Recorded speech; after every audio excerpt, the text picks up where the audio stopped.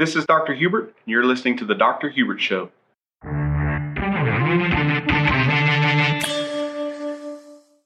Hello, friends. Welcome to The Dr. Hubert Show. I am thrilled to be here today. I'm thrilled that my voice decided to come back this week, and all the mucus, snot, drainage, all the things I had going on last week decided to vacate my head and bring my voice back. So life is good. Things are going well. I hope all of you are making choices and decisions that are allowing you to live your best life, because that's what this is all about. Last week obviously was full of challenges. It just started with just not feeling as well as I normally do. I didn't feel awful, but I definitely didn't have my best stuff last week. But looking back on it, it was pretty fun to be able to take the gloves off and mix it up a little bit and really kind of fight back with the challenges of life. At times life's just a struggle. Sometimes it's just not easy. Sometimes, you think things are going to go one way and they just go a totally different way. But after it's all over, I can honestly say that I do appreciate having the opportunity to dig deep and really see what I was made of and really kind of take the gloves off and fight back. Sometimes the devil just shows up in your life and just wants to mess with you and stop you from helping lots of people and serving lots of people and really getting everything that you desire out of your life. So it happens to everybody. But I will say that most of the time, what you want is on the other side of a struggle. I remember last Monday, my girlfriend sent me a text, and this was after I had already looked at my schedule and debated on whether or not I was going to work. And I really wanted to tap out. I really just wanted to sleep in for the day. And she sent me this text, and she said, it was right around noon. And she said, "Are you at work or are you at home?" And I responded by saying, today is the difference between the haves and the have-nots. The haves don't make excuses. They get up, they make things done. The have-nots make excuses for not getting things done. So that was my response. And I think she was inspired by that response. But that's really what it all boiled down to, is the difference between the haves and the have-nots. So you got to ask yourself, are you a have or are you a have-not? Because the haves, they make things happen. They don't make excuses. The have-nots make excuses as to why they don't make things happen. So no matter where you're at, just analyze your life. I say it all the time. Look at your life from 50,000 feet. Are you one that's always making excuses? Or are you just flat getting it done and things are getting better in your life and progressing, and you enjoy the struggle, enjoy the journey, enjoy the difficulties, the challenges, the things that make you have to go to a place that you didn't really know you were going to have to go. And that's what this is all about, because ultimately, talent doesn't equal success. Good looks don't really equal success. Being able to communicate and articulate doesn't necessarily mean you're going to be successful. And being smart doesn't necessarily mean you're going to be successful either. All of these things are great gifts and great attributes. Everybody wants to be articulate and good looking and smart and all these things. Now, whether you are or not, it doesn't really matter. That doesn't mean you can't be successful. So what it all ultimately boils down to is being relentless. You just have to make up your mind what you're going to do and be relentless when you go after that goal. I can't tell you how many people I know that had just loads of talent, could sing, could dance, could act, could do everything. Any and everything they ever tried to do, they had success early. They were very good at it, just talent oozing out of their ears, and ultimately never could put it all together to really make anything or find any traction in their life. These are the same people that complain about being depressed and complain about why others kept them from getting to their goals and dreams.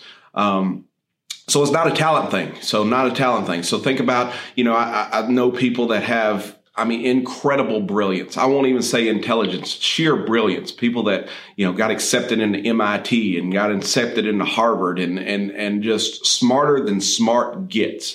Sheer brilliance that they've settled. They've settled for a job they hate. They've settled for a life they hate. They definitely don't get to dictate their income or their salary or where they want to go on vacation or what they do.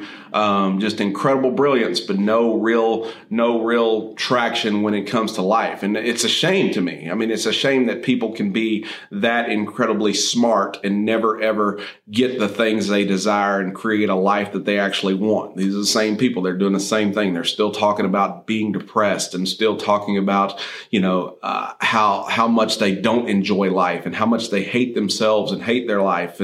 And so it doesn't boil down to intelligence. It doesn't boil down to good looks. I mean, all these good looking people, I can't imagine. I think about so many people just pop into my head that were beautiful. I mean, just absolutely beautiful. Men and women both, just absolutely stunning, gorgeous, and they hate themselves. They hate everything about their life. They're depressed. They don't function well. They isolate themselves.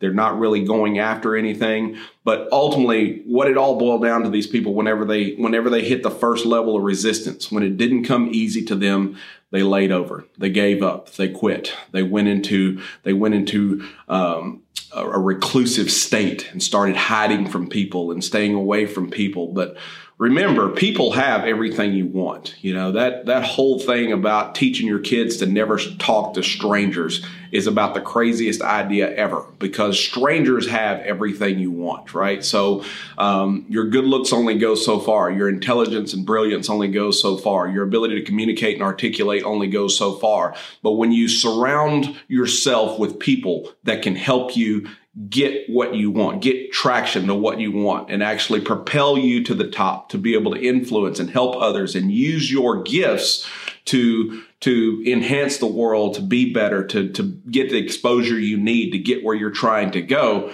then all of a sudden it means something. But it takes a relentless pursuit. You have to be absolutely relentless in order to get where you want to go. And it really doesn't matter how talented you are, how good looking you are, how well spoken you are. It's still going to take a level of sheer drive, relentless. You're just going to have to just refuse to give up. And there's always going to be challenges. Everything you want in your life is on the other side of a struggle. Now, a struggle is one thing. A struggle, sometimes that's what knocks people out, is a simple struggle. As soon as they start to struggle, they start to quit, okay? So they disappear. They're gone. And we're seeing it more and more now in this society, this post-COVID thing. I guess it's safe to say it's post-COVID, but I'm sure some people won't necessarily like that. But I'm going to say it's post-COVID, but everyone is noticing we're living in this ultra hypersensitive world where everyone is offended about every single thing. It doesn't matter if it's race or gender or social equality or money status, all this kind of stuff. It just seems like people get so offended over the smallest things. So the first little bit of a struggle, first little bit of resistance is causing people to quit. But sometimes a struggle will turn into a fight, right? It turns into a fight. It's like a chess match. It's like a battle. Sometimes a fight will turn into a brawl. And then sometimes a brawl will turn into an all out street fight where you got to take the gloves off and do whatever it takes to continue the pursuit to get where you want to go. And I kind of felt like that's what last week was. It was one of those things where, there was struggle. The struggle was real. And I think we have struggles day in and day out. But last week, it felt like the struggle turned into a fight and then it eventually turned into a brawl. But what I did know is that no sniffles, no sneezes, no congestion was tougher than I was. I knew that if I just kept going and kept pushing, that I would get the other side of it. I have 100% faith and belief in my body and my body's ability to heal. I know that I have an immune system. I really didn't need a whole bunch of things from outside in to allow my body to heal itself. All I needed to do was keep believing that it was going to do what it's supposed to do. We were working through some challenges, and that didn't ultimately dictate how good or bad my week went. It ended up being a fantastic week. I was able to help a lot of people, change a lot of lives. I told you last week about the story about the lady literally crying in tears because her knees didn't hurt anymore. And all of that was, one, because I chose to be relentless, but two, I truly 100% believe in what I do. And I know when I do it, it's going to work. It's only a matter of time before I have success.